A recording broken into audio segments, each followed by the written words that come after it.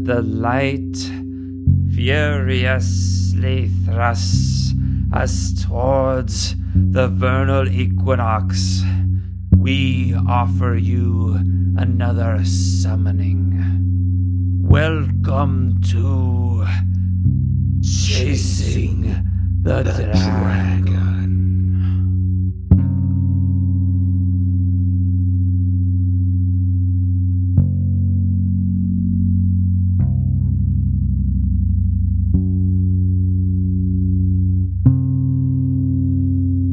Welcome to the third summoning of the Chasing the Dragon gaming podcast. In our last summoning, we brought you thoughts about the future of the gaming world. We brought to light a small portrait of the gaming landscape as it stands today. Well, on this week's summoning, we invite you to taste the delicacies of the gaming realms from the past. Right on, Andres. Last time, we said that we were going to explore the generation gap in gaming. However, after reflecting on the interviews we did recently,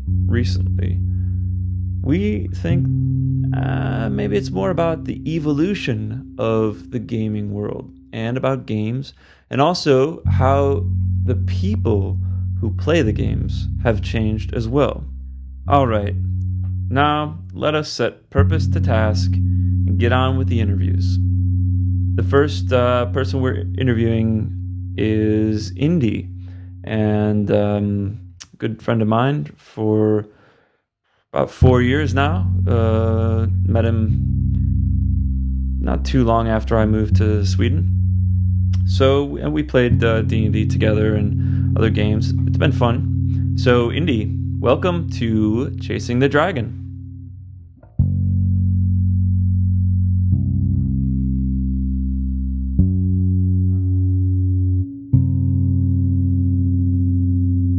My name is Indy and Ulf. I am from Texas, and I lived in a whole bunch of places after living in Texas and came to Sweden 18 years ago. I started gaming in the mid-1970s in Houston, Texas. Now, I was born in the late 60s, so I must have been maybe 9 when I went down the street. I had my friends, the Levy brothers, Jason, Craig, and Kyle. And Jason Levy was a year older than me. And I came over, and Jason was with his friend Tom, and they were playing something called Dungeons and Dragons. And I'd never heard of Dungeons and Dragons before. There was no basic set then. There were no of the advanced books. This was before that. They used, Greyhawk, Blackmore, and Eldritch Wizardry, the actual oldest, the little paper. I don't know why I'm moving my hands to show you the size of, but the little paper books that were, half the size of an A4, piece of paper, and 20, 30 pages long each. And I didn't know what it was, but Jason said, "You want to play with us?" And I'm like, "What is it?" And it's like, you kill monsters and you go on adventures and stuff. And I thought it was going to be a board game. He said, "No, there's no board game." And then he showed me the dice. And I had never seen any dice that were not 6-sided dice before. And I don't know if, I'm sure anybody out there remembers the first time they saw like D&D or gaming dice. 20-sided dice, how cool is that? That was awesome. My favorite one was a 12-sider. I don't know why. But we rolled up my character, but it wasn't rolling it up. He said, "Okay, now, you're pretty young and pretty small, so you probably don't have a lot of strength." So my strength was like 11 or 10 or something like that. But you go to a school for smart kids, so you probably have a lot of intelligence. And my intelligence was like 17 or 16. I had a lot of wisdom. I was a cleric. My first character was a cleric. And I had 8 blood boxes. Not hit points. I had 8 blood boxes. And he drew little boxes on my character sheet. And when you got hurt, they'd cross off he'd fill in, like shade in a little box. And that's how he played. And I thought it was the coolest game ever. But I didn't know how I could play without Jason Levy, because he had been given the books, the Greyhawk and Blackmore and Eldritch Wizardry. And there was no basic set for another year or so. So the only times I ever played were over at Jason's house every couple of weeks. And again, he was a bit older than me, and he didn't always want to hang out with younger kids. So this was the way it went until my friend Matt, who played with me and Jason sometimes, and my cleric. I wish I knew what my cleric's name was, but it was probably something really esoteric and dumb, because they all were. It's like Brothar or something like that, said that at the parent-teacher supply shop, which sold, huge amounts of paper and, stuff for parents and teachers, They sold Dungeons and Dragons dice. They didn't have any books or anything, but they sold the dice. And on Saturday mornings from 10 o'clock until 12 o'clock, there was a guy named Sheldon who was like 16 or 17 that ran adventures. So I went to the Saturday morning there, and it was awesome. Sheldon was this really cool, like high school kid, and it was only kids my age, like 7 or 8 kids my age, and I had to bring my little brother, who got into this as well, of course, because little brothers follow big brothers. And maybe for like 6 months, every Saturday morning for just 2 hours, I'd go to the parent-teacher supply shop, play Dungeons and Dragons. By the end of this, the basic set had come out, the little box that had its own cheap plastic dice. But I had good dice before I had cheap dice. And the 3-level basic booklet. And slowly came out the Monster Manual, DM Guide, and Player's Handbook. And of course, I was totally into it. And the great thing about Dungeons and Dragons then was, and the thing my parents liked about it, well, my dad liked it because my dad likes fantasy. My mom liked it because my little brother would like learn stuff about like real stuff, not just TV junk. You'd actually want to learn about how walls work, how they're constructed so they can keep people out of your castle, or or even how basic traps and things work. Mom thought it was cool that we actually learned stuff. And we played in school every, 5 minutes between periods. That was cool. In study hall, if you could get away, it's kind of hard to roll dice on the table without making a noise because you're supposed to be quiet. And it was the golden years of D&D for me. Well, it wasn't just D&D, but the golden years were 79 to 83 for me, right?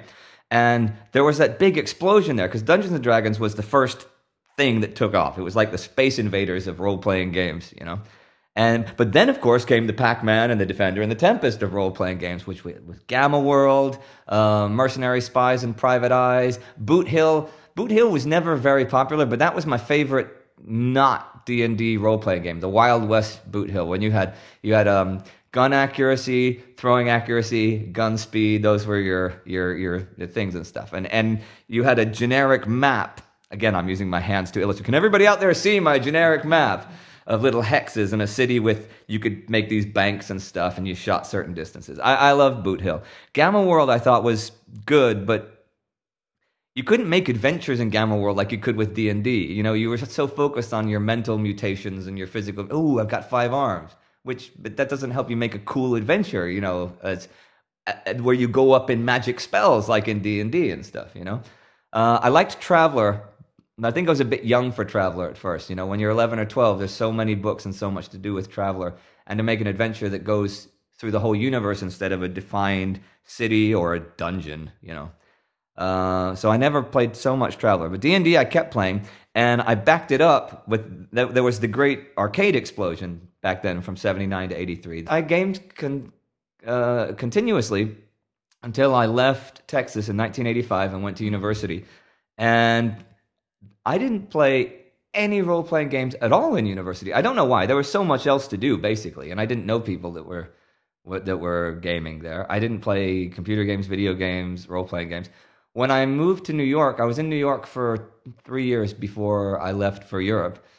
And I lived with a set of brothers when I first moved there in 1990 after university. And they played, but they were the 2 little brothers were a bunch younger than me. They were, like 14 or 15, and by this time I was in my 20s. So they had Unearthed Arcana, and they had a different perspective on, barbarians and characters I didn't know, and new rules for monks and critical hit tables and things. So I played with them for a year or so, but really, until just recently, that was it. I've always had incredibly fond memories of especially Dungeons and Dragons, but all role-playing games in general, and how much fun it is. And I love being Dungeon Master or Game Master. I'm a really good Dungeon Master, as you know. I think it's great fun to make shit up. Now, I've started playing the last year or two. I've played occasionally with one of you guys, with Ryan there, which is a lot of fun. But I've never gotten back into it, so I don't know the whole. I can say I don't know the new generation of role-playing games. I don't know the last 3 generations of role-playing games. But ask me about the 70s and the 80s and stuff, and I'm your man. But you did play board games as well, right, Indy? Well, as a kid, I played standard kid board games. I played, I did like the ones that involved more strategy, like Stratego and stuff, for example. But my favorite of the modern games, I like Ticket to Ride, actually, which you introduced me to, which But things like that didn't really exist. The only games that we really had when I was a kid were the traditional ones. Until things like, as you mentioned when we were talking before, there's like Dark Tower when that came out. That was different. That was fun. We didn't have the card-based, magic thing. There was a game called what's it called? Oh, I think it was just called Wizard, not Wizards. Wizard. That was a simple card and paper board game that was a semi role playing game in 80, 81 around then that I played, but that never caught on. I think it was only me and a couple of people on my street that I ever met that played that and stuff.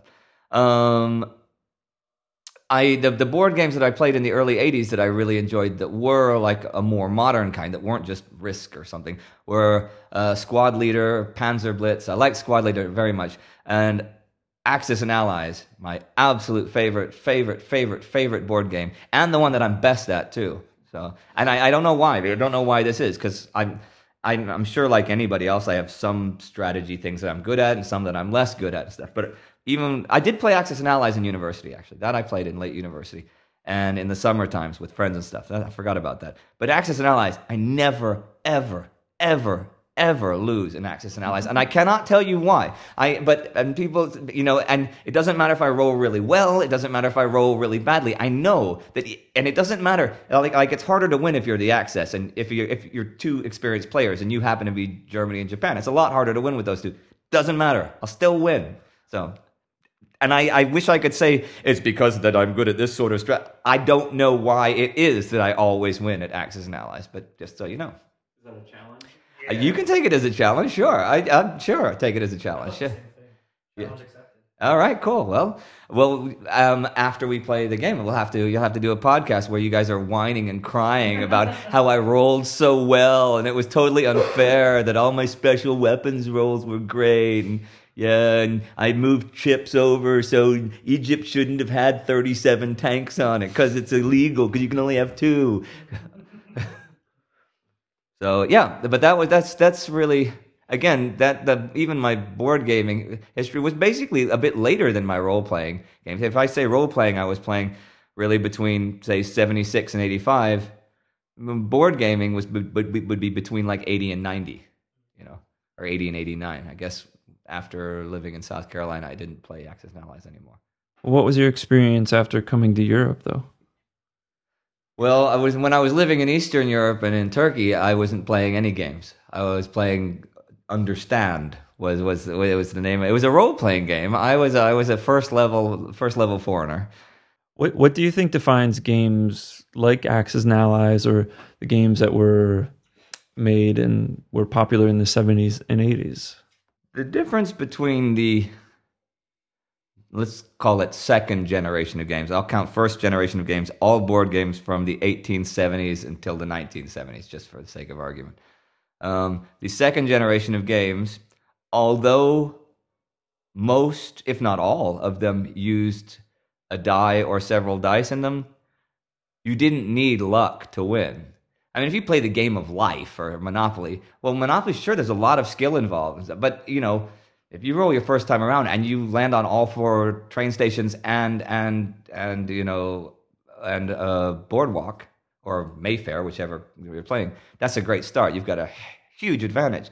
But if you play Axis and Allies, if you roll really well, okay, great. You're going to win more battles. But no matter how badly you roll, if you're a better player, you're going to win. It's just the way it is. It might take longer.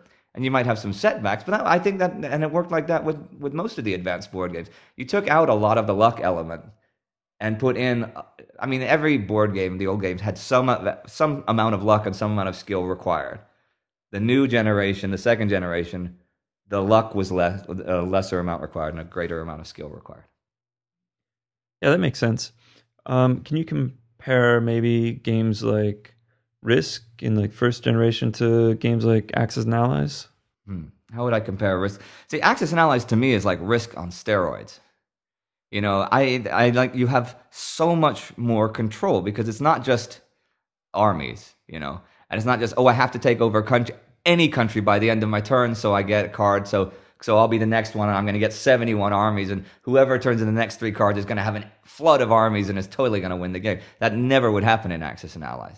I mean, you might want to you say, "Oh, I'll take over this country, so at the end of I have one more, I'm one higher on the list, so I get another dollar bill and stuff." But taking over that is going to definitely leave you open to losing 2 countries or 3 countries, which in one turn is going to be a really, really bad move. And there's such a balance between the offensive factors and the defensive factors of each piece. Like infantry, they attack like crap. You can only kill something if you roll a 1 out of a 6 with infantry. But they're cheap, and if you're Russia and you spend all your money on infantry, they defend a 2 out of 6. And you can take down a whole squadron of planes, a whole fleet of tanks, just by pumping out loads and loads and loads of guys, which of course is exactly what Russia did, So I think it's and America starts off with a lot of money and not a whole lot of armies. And you're far away. So what you really have to build is long distance things like bombers, aircraft carriers, battleships, which is what America did. So in many ways, I think it's much more a mirror of what actually happened, what it's supposed to represent.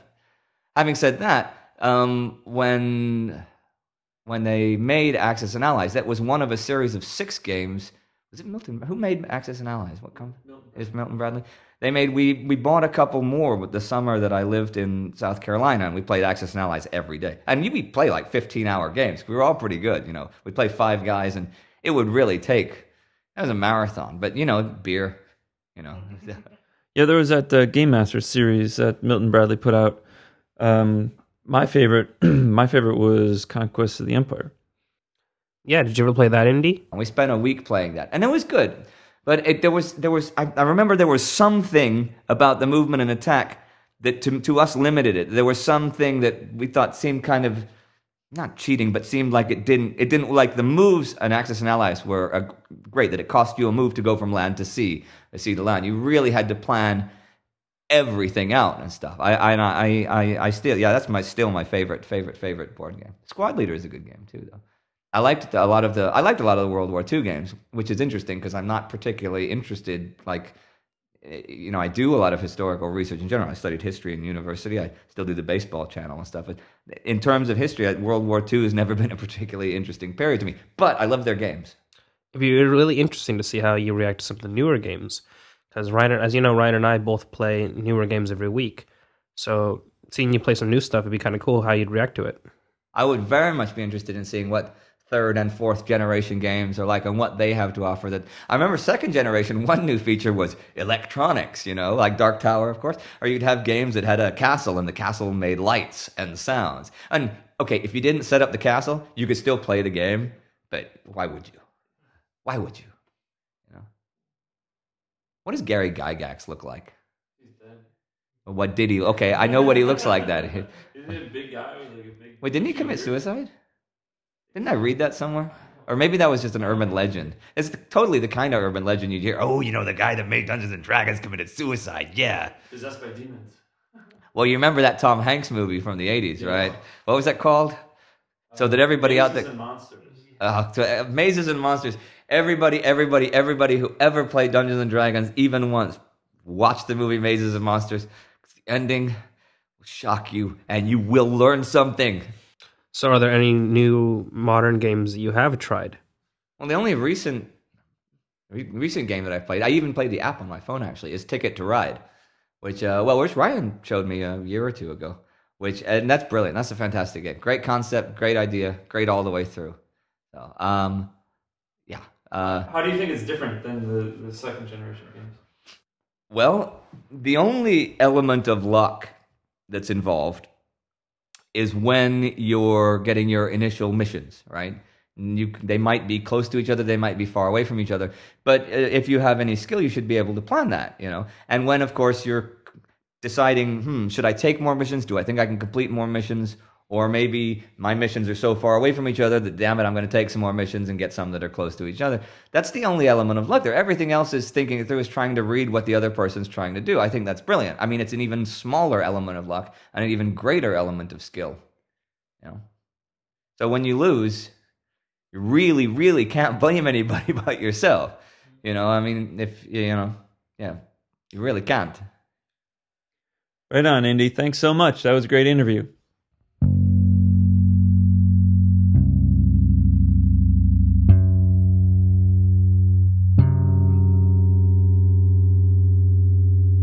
Moving on to our second guest. Our second guest today is Ulf. Ulf is a gamer, LARPer, storyteller, dungeon master, poet, playwright, and the manager of the board gaming department at Science Fiction Bokhandeln, the largest nerd shop in all of Sweden. So without any further ado, take it away, Ulf. My name is Ulf Hesselbeck. My nerdy profile is, pretty much role-playing games and werewolf and zombie movies. A lot of fantasy and sci-fi paperbacks, and I write poetry. That's pretty much it. And I got into gaming through role-playing games when I was a kid, like a small kid. First time I played role-playing games, if I recall correctly, I might be a year or two off. I was about 7 or 8. And I played Advanced Dungeons & Dragons with a friend of a friend and he was older and he'd gotten the books in England. And after that, I played the first edition of Drakar Demoner, or Dragons and Demons, which is, thinly veiled ripoff. But it used the basic role-playing system, which I didn't know at the time, of course. And mostly it's been role-playing games for me. I went into LARPing as well when I got older. And then board games and things like that didn't really come into play until just like recently, maybe say 12 years ago or so. But so mostly I've been a role player, and mostly I've been game mastering or dungeon mastering or storytelling or whatever you want to call it. Well, it seems like role-playing is the common gateway drug for most gamers. Why do you think that is? Because when it started, it was very easy to pick up. It was the way they sold the games, even Advanced Dungeons and Dragons, was like you're supposed to tell a story. You're just supposed to play a game or just have fun with it. And it really lends itself if you're a kid. You're already into role-playing games. You want to try to be Robin Hood or Cops and Robbers or, whatever. So I think role-playing games are in that way easily accessible, or at least they used to be. And I think that's probably why they work as a gateway. Yeah, I think you're totally right on that one. Do you have any specific early memories or memories of playing games that can illustrate that point? I think most of my gaming memories that are really like a bit of a cut above are mostly role-playing game related and fairly specific. And role-playing game stories can be really tiresome unless you were there. But I'll try to make it entertaining as well as I can. I remember the first time I played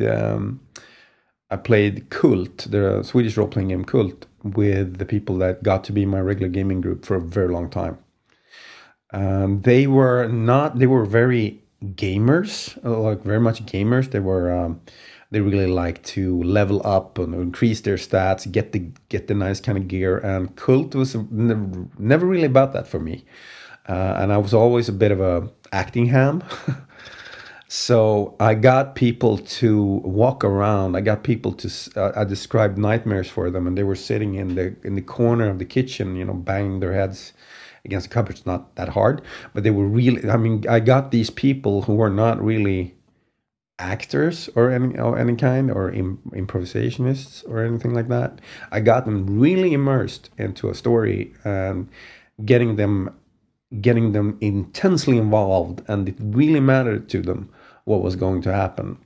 And that memory sticks with me because we had that was a campaign that ran for the first one maybe ran for 2 years or so, maybe 1 year, 1.5. And that first time, because then we had that going for a very long time, but that first time when I played with them, I've never met them before, but I could reach out and I could get them to game in a way that I wanted, and in a way that they figured out that this was fun and they never knew. So what was it that really got you into board gaming those 12 years ago? I did play Talisman when I was a kid because it was out in in the Swedish edition, and I played a game called Combat Cars, was also Swedish produced. I'm guessing thinly ripped off from some sort of British license as well, I think. But I never really got into board gaming. I got into board gaming. I figured out that it was a great way to share gaming with my son, for example, because he was from the start he wasn't. I mean, he wasn't big enough to enjoy, of course, role playing games. I tried to, but my gaming got a little bit too. I scared him off, frankly. He's playing a little bit more role playing games, but not with me. I didn't have the proper censorship in my head to get to a level where he was more comfortable when he was a kid or younger. I think so. Talisman again, when the new edition came out, was very much a thing for me because I was like, oh, I played this. It was the whole nostalgia thing. I noticed that the game was actually improved, and I mean, not in any big leaps and bounds, but at least like little nudges here and there. When I discovered the Cthulhu Mythos board games like Arkham Horror mainly. It was also a pretty cool thing because I've always been very much into the Lovecraftian mythos, and I enjoy that game very much since the whole cooperative thing, and it's a game very much about immersion, so it's almost like a light role playing game in a sense. Other than that, it's been also when Last Night on Earth came out. Because I've been a bit of I've turned into more or less, I've turned into a zombie fanatic. I really enjoy the whole zombie thing. And when Last Night on Earth came out, I felt that, oh, hey, they made a game for me. And it's also a very, very immersive game. It's not, the system and the math behind it is so. But if you play it with gusto and immersion, it gets to be a lot of fun. So, Ulf, typically when you buy a game, you have the game and there's your set game and you can play it and it's all good to go. If you want expansions later, you can do research online to find out what's in the expansion to see if you want it or need it. And that's how things work. In the 90s, a different model was kind of added to the gaming world, and that's the kind of collectible model. And speaking, of course, of the model utilized by Magic the Gathering and Warhammer, as well as other companies, and it's a model that kind of works on randomization and constant consumption of this product. How do you feel about the collectible aspect of board gaming and tabletop gaming? Do you feel it's a boon or is it kind of harmful?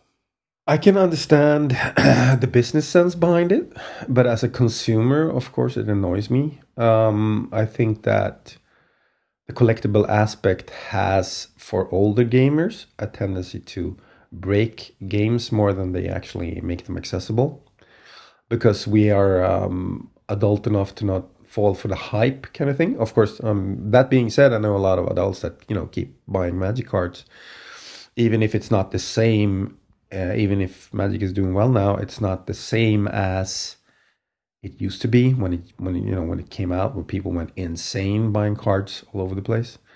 Same thing with Warhammer. I think they stopped at. I mean, as far as I know, somebody can feel free to correct me if I'm wrong. Most publishers or companies started off as being gamers, but they ended up being businessmen or business people, to be correct. And I think, I mean, of course, you have to find a business model that works, because running a business means you have to make a continuous profit.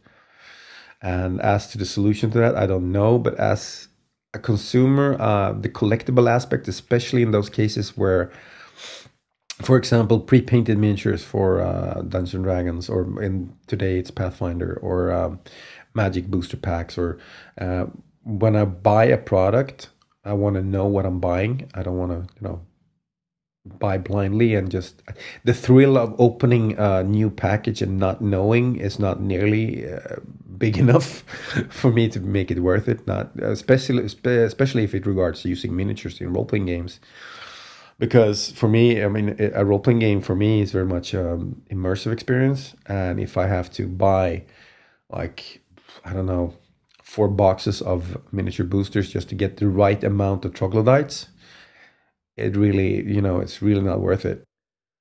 So, since you have so much experience and working at the sci-fi bookstore, that do you think that in the past 20 years, or I would say maybe around 25, 20 years ago, that there was a really significant shift in the way that board games are played? I think so. I wasn't really a colleague of mine was more. He had more of a. He doesn't work there anymore, unfortunately. But he had a very good sense of what was coming. So he really pushed through that sci-fi bookstore should get more board games because he had a feeling it was coming. And he was right. And I don't know if the way games are played are changing or have changed, but I think the people who play them have changed. For some reason, it's not geeky anymore. Not at all. It's it is that there is a generation gap where people my age, I'm 42, we recall games as being a little geeky. It wasn't something that, I mean, you could possibly play. I mean, if you played chess, you were a nerd, of course, but it was still a respected game. Or if you played other, it's called a Swedish game called Fia med Knuff. I'm not really even sure if there's an American analogy, but it's on a difficult level along the lines of Snakes and Ladders, even if it's not the same game. One of those that was like, or Monopoly, of course, it was one of those that you could play with your family when we were kids. There were those kind of games, and there were the fun games who were really, sort of, really not mainstream.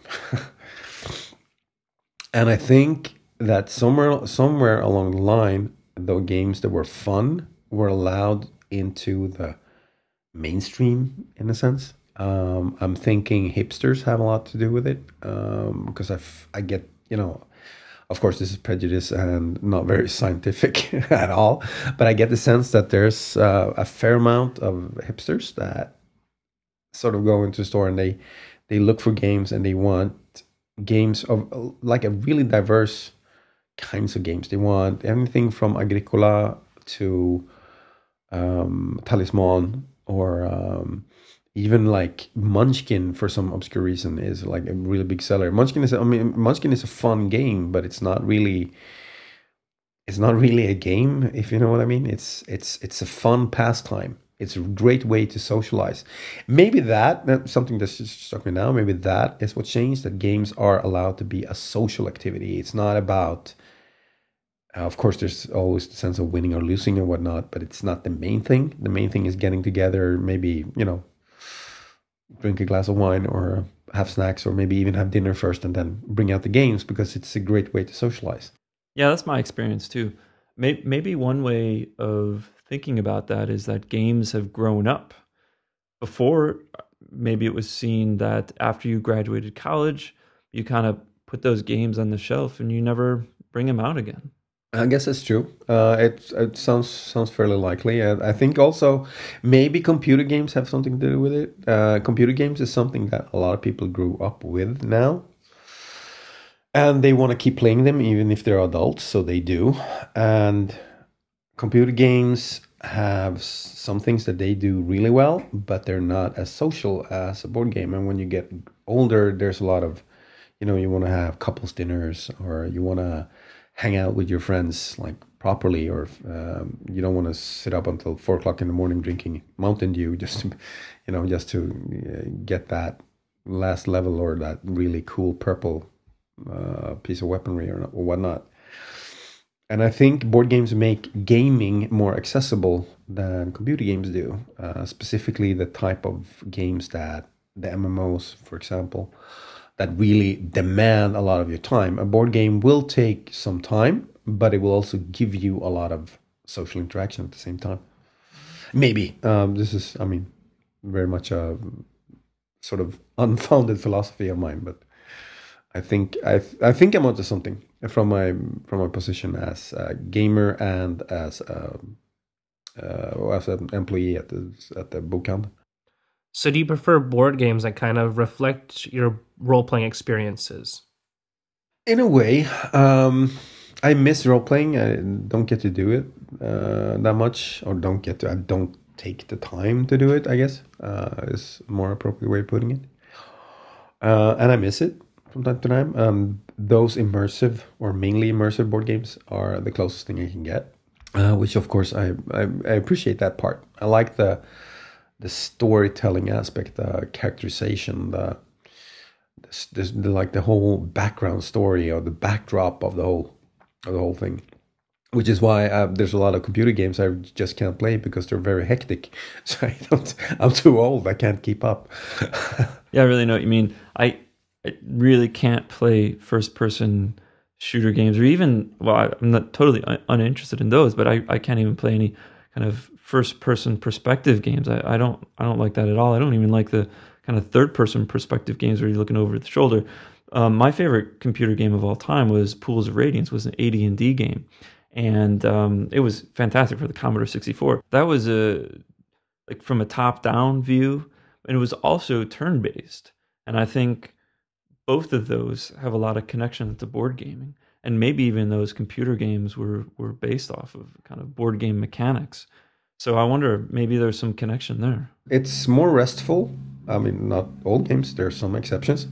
Escape from the Temple mainly, but other than that, board games are more restful because you're supposed to have the time to talk to the people around the table, especially if it's a cooperative game where you're actually supposed to talk to the people around the table and try to get a notion. Okay, if you do this turn, I'll try to do that, and if you try to accomplish that part, then you can do this, which makes it even more interactive than many other games. Not all. Do you have any observations of, say, playing with someone who's maybe 10 years or even to 20 years younger than you? Do you have any observations about how they play? Is it different? Or what are some differences between the way you play or games you like or so forth and them? I can't really make out a specific difference age-wise. Mostly I play with people who are younger than me, not all of them that much younger. I think maybe they are more playful at their age than I was when I was that age. Maybe. I've always been fairly playful though, so that might be just a wild idea that I have no basis in reality. But it's one of the things where it's, or at least they've been raised in with the image that it's okay to be playful. Which I was not as when I was 20 or 30 or that in between. It was mostly role playing games for me, by far, dominantly role playing games. But I was also and during that time mostly when I was a little bit younger than that, there was this like big backlash against the role playing games, like mainstream wise, where we were everything from Satanists to planning on taking over the government and whatnot. It was just kind of weird, but we did get a bit of a close knit community from that. And that's something that they might not. That's one thing that for them it's a granted, it's given that they can play games without being questioned, which haven't been the case for me, at least. It was always something that, oh, well, we're doing something a little bit forbidden right now. Some people might, take offense at this, which of course was awesome, because we were kids and we got off on that kind of thing.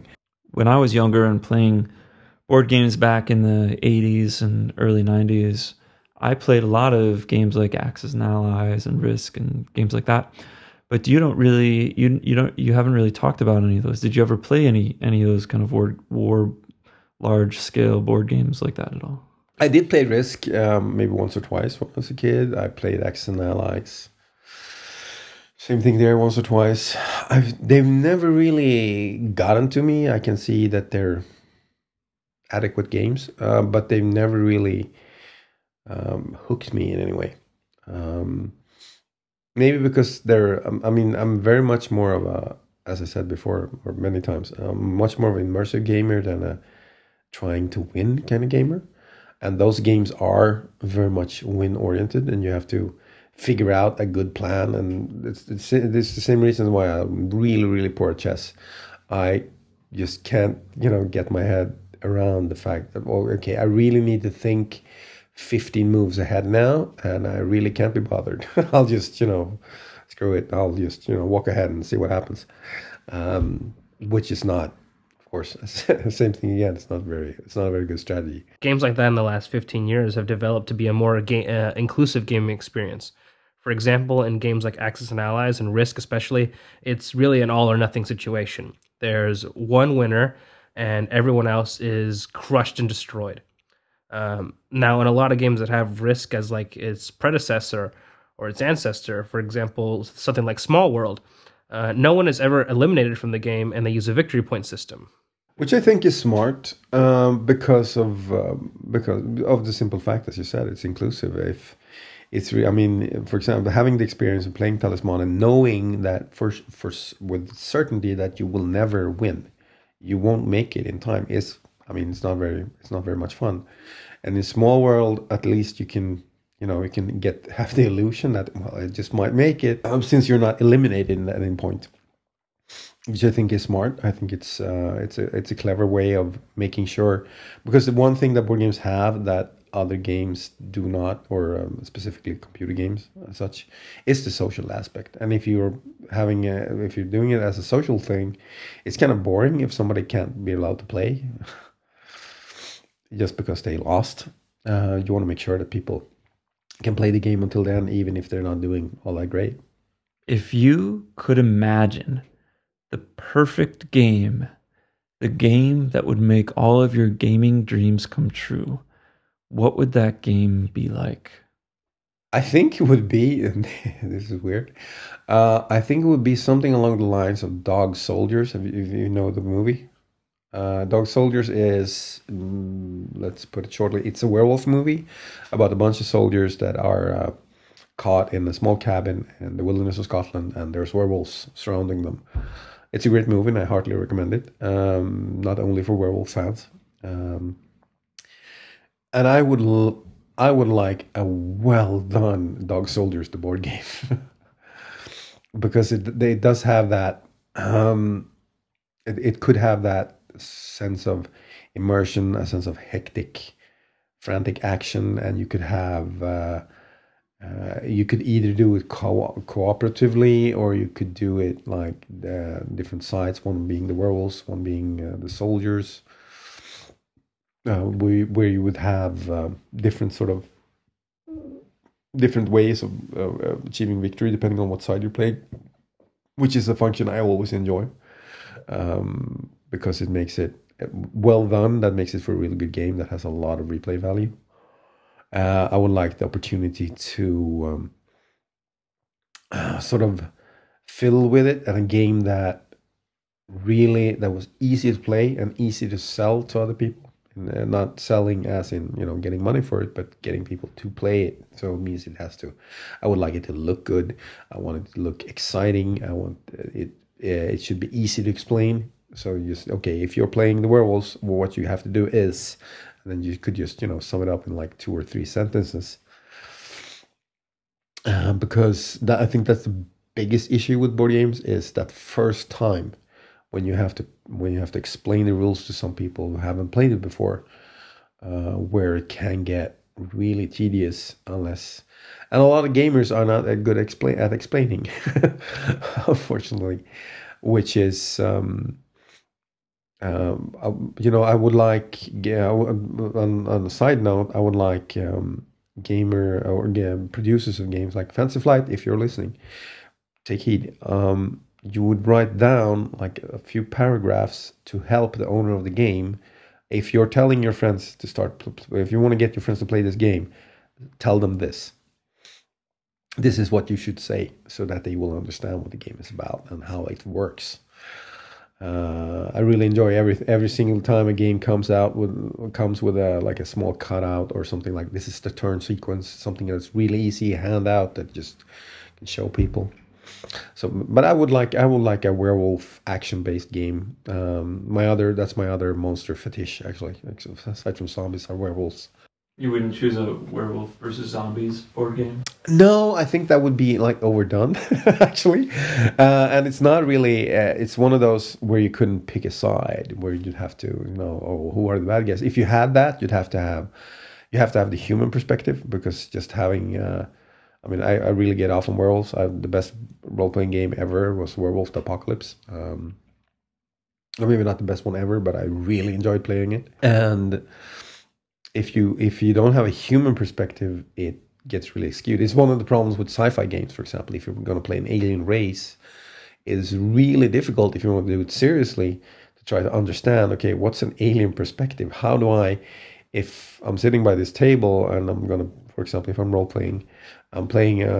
Let's say I'm playing one of the what are they called? I know the name. The Greedo in Star Wars. What's the name of his race? The one that Han Solo shot first. It's a big action figure. Yeah, his race anyway. If you're gonna play that around the table, how do you put the picture in the other player's head that you actually have a little bit of a snout and a little bit of antennas and really large unblinking eyes? That's a really hard act to pull off.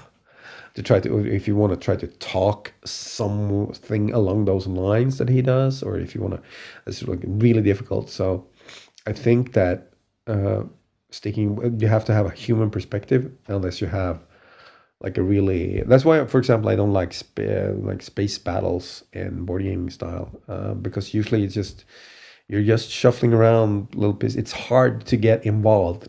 It's just a ship. And you don't get the sense that there's actually people on there, or it's never really emphasized that there's people involved. But if there are people involved, it gets a human interest, and then I can get into it in that sense.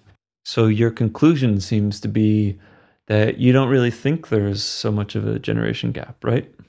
I don't think so. No, I think the generation gap is that those of us who are a little bit older grow up with the sense that we were doing something that was a little bit, not it wasn't mainstream. It was a little bit off the beaten path. It was sometimes even a little bit rebellious. And the younger generation, so to speak, have never had that onus to connected with their hobby, or it's been apparently, or this is my image of it is that, or my experience of it is that it's been more natural for them. Thank you very much, Ulf, for gracing us with your presence here on Chasing the Dragon. You elevate us to a level we wish we only thought we could barely achieve. Yes, Ulf is a true Renaissance man.